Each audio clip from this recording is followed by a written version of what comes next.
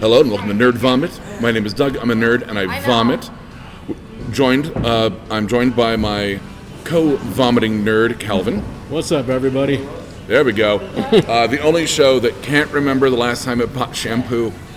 This is true. You and me both, unfortunately. Yeah. But yeah, there was an offhand joke made to me from a stranger that alcohol is bad for your hairline. Well, yeah. Don't talk to people like that. And I'm saying that. Mm-hmm. I've curated a personality of not giving a shit about what I say to anyone. Mm-hmm. So that's a true story, I guess. I don't know. Oh, I don't know, man. I don't know. Beer's got to grow mullets. I think that's all I gotta say. The idea for a mullet was definitely thought while someone was drunk. Oh, absolutely. So yeah. I would say yeah. Just based on half of the country songs I've heard at this local watering hole, those fuckers have hair and all they do is drink beer. Yep. And lose women. And sometimes they're trucks, and that's a much sadder song.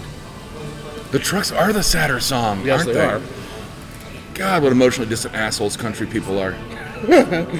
Yeah, you heard me, Toby Keith. Come at me. Official beef right here, right now. Me and Toby Keith. Yeah, that's like, I'll watch. Never trust men with two first names. No. One of my dad's greatest advice. Also was finger her twice, she'll love you forever.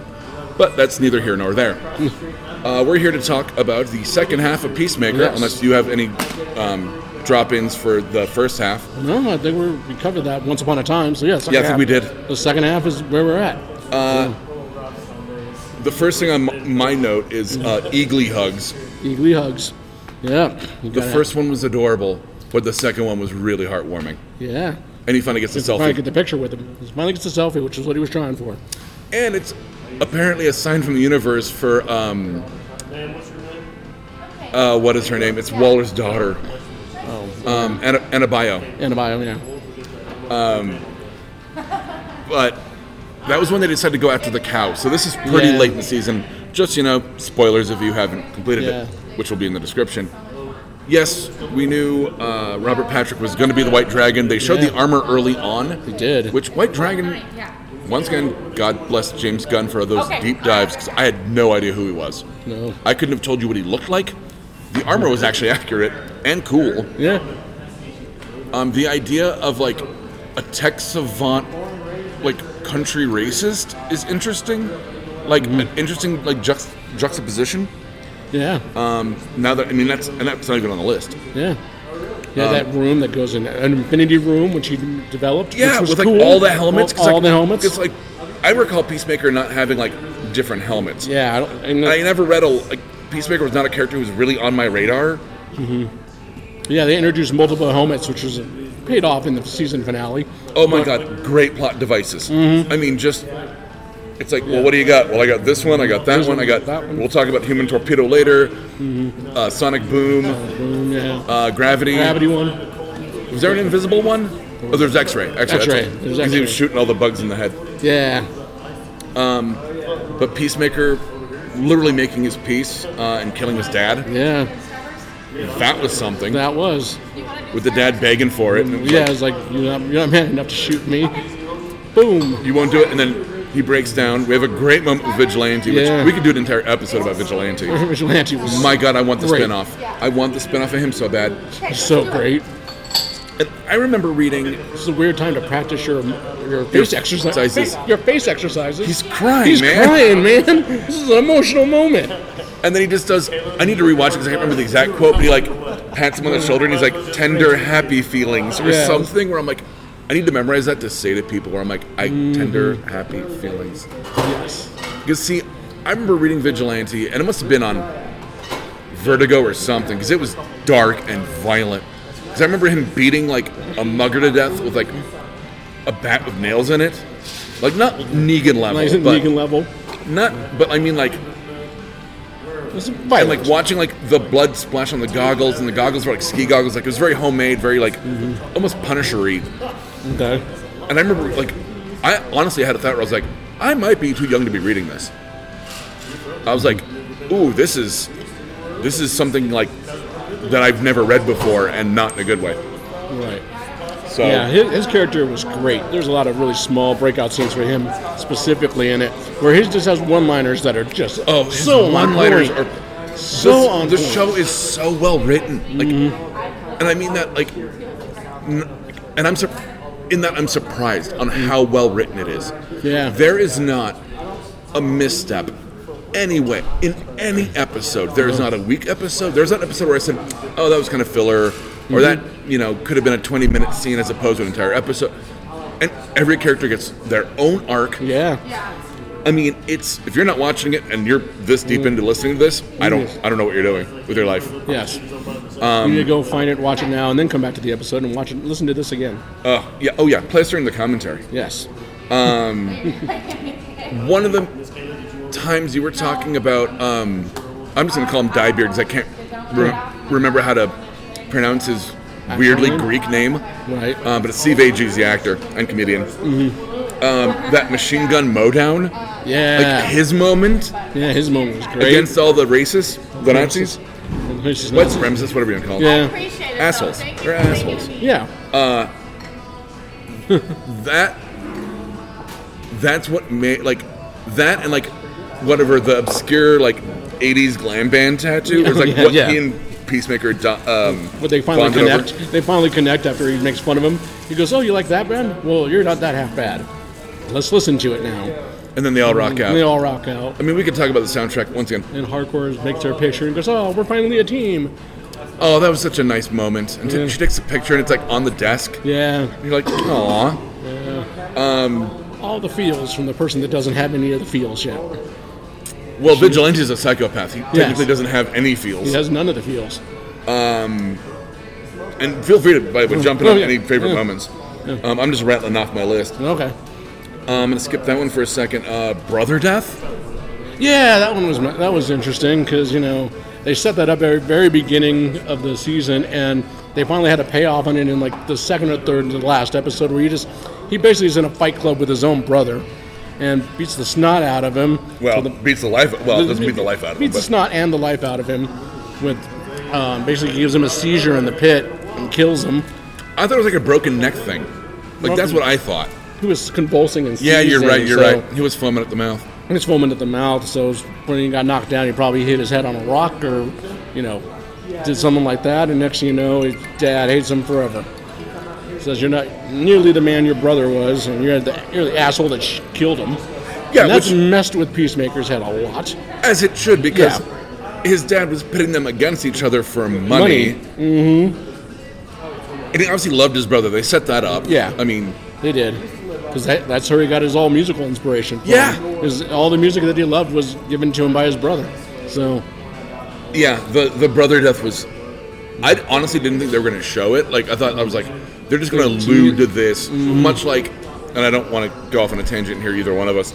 But, like, in the Cowboy Bebop anime, where they just allude to his time in the Syndicate. Right. I literally just forgot the fucking main character's name. Spike? Spike. Thank you. Because you like fish. You like. Oh, gotta give you a nerd card on that one. Spike Spiegel. I had Spiegel. I just didn't have Spike. Yeah. I kept wanting to say Sid, and I'm like, no, that's not right. Vigilante tender moment. LOL is what I have.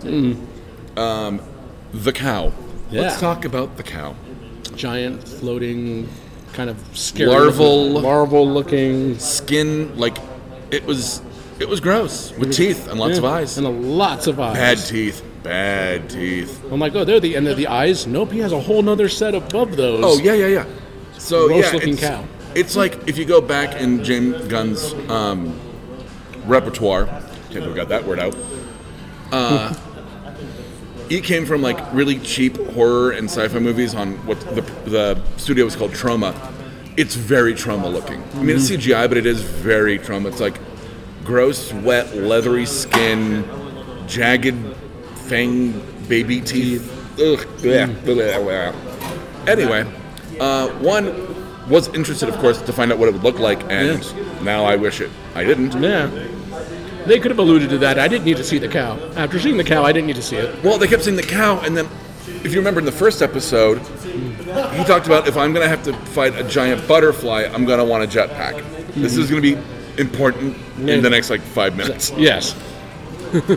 Because I'm like, okay, that seems like such a throwaway line. Because he says, "Oh, you're so shit at mission names," because it was like Project Starfish was Starro, and then Project Butterfly was Little Butterflies. And I didn't think about it because it's such, once again, like kind of a throwaway line at the beginning. And I think you and I talked about it off air as we were watching it, where when they started like talking about the cow, and I was like, oh my god, like he's gonna get his jetpack based on that. Now we understand foreshadowing. He kind of did. He kind of did. They did it as well as they could without it actually being like a jetpack. Yeah. It was one of his helmets that turns a person into a human torpedo. Yes. Human torpedo. Activate. It was. Did you think it was kind of odd that Adebayo can like trigger the helmets? Like, as smart as the dad was, you'd think he'd be better at voice recognition, but that's me. You think. But then, I mean, like half the episode wouldn't have happened. Right. So. But yeah, they end up killing the cow by Adebayo in the helmet, triggered by Peacemaker, basically bulleting the cow through the cow, shooting it through the heart, and thus ending the alien species and their whole mission, which was a good seg because they finally explained their entire purpose to Peacemaker and why they want to take over the world, because they can run it better than humans. And then he's sit there and go, oh, maybe he's going to side with the aliens. And he goes, nope, helmet tornado or whatever it's called. Yeah, he goes, no, I only have one thing to say about that, like human torpedo. Human torpedo, and you're like, what? And then she shoots off, and it's great. Which, you bring up a point that we've talked about, which there's a part of this that's kind of a plot hole, is that he keeps the butterfly known as Goff. Yes. Which he has very little cow honey. What a gross thing for me to say. It doesn't have a lot. Probably used it all up in that last why scene. would you save him? No reason to at all. Other than like, okay, I get that they were considering themselves to be benevolent, so he probably feels bad killing him. I'm supposing here. Right. But he's gonna die of starvation. He will. Very, very shortly. So, I don't know. So yeah, this is a bad plot hole for season 2 when that arrives. Like, now what's gonna happen to Goff? Oh, he's dead. So. And speaking of characters that are dead, the dad, here's my hunch. Because at the very end, when Peacemaker's at the trailer and he's got feeding Goff, he's got Eagly, the ghost of the dad is there, and the ghost of the dad has popped up before. And he goes, you can't get rid of me, like I'm in your head or something like that. Pretty much.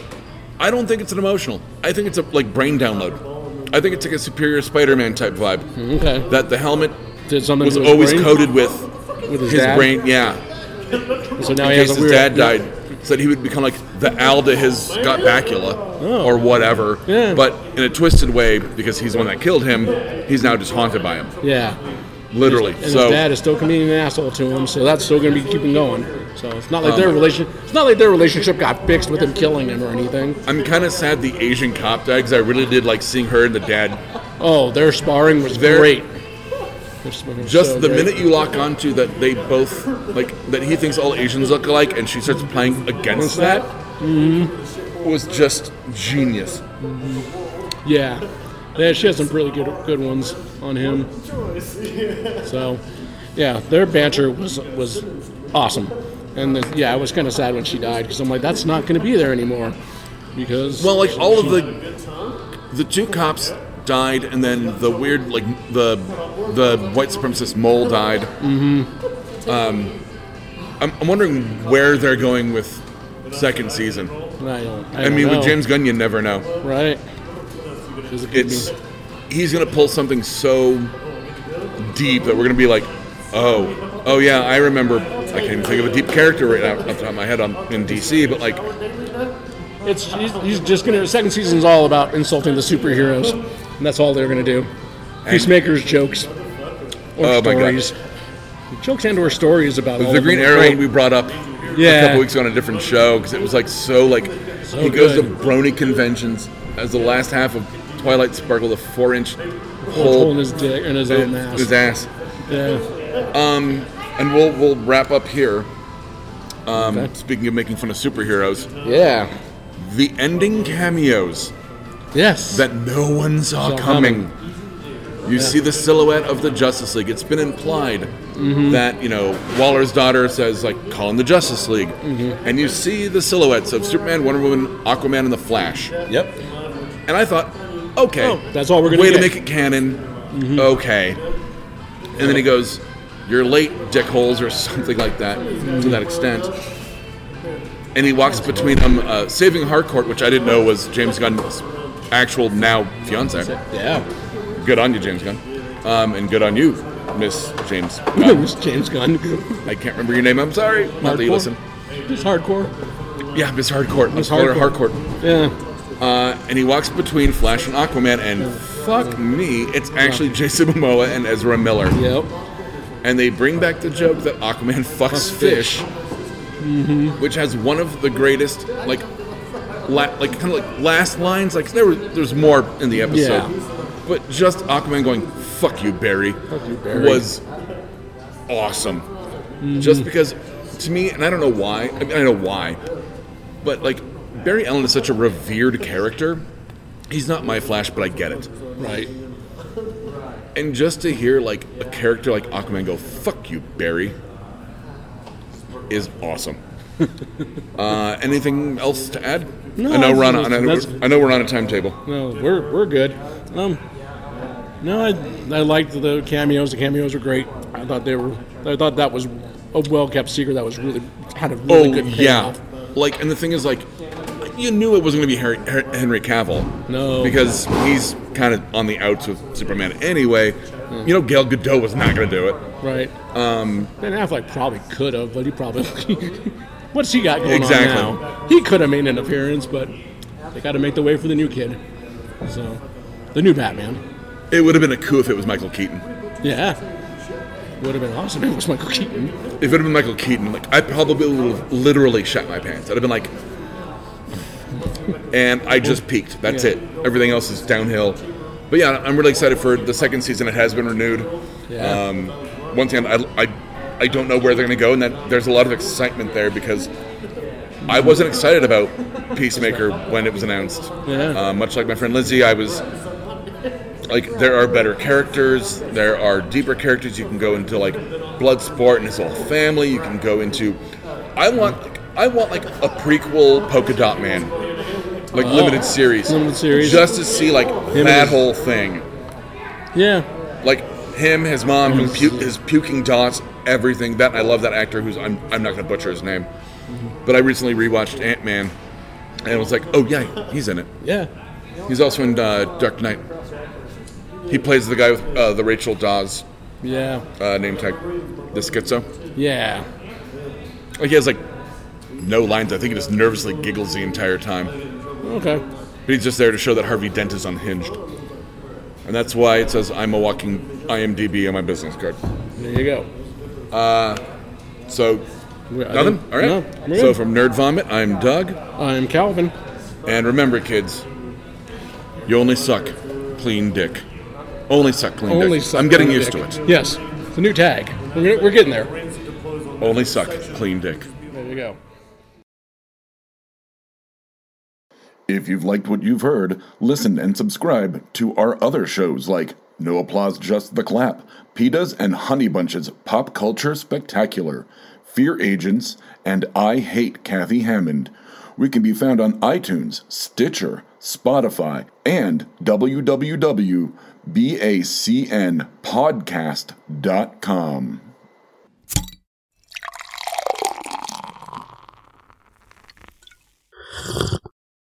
Oh, yeah.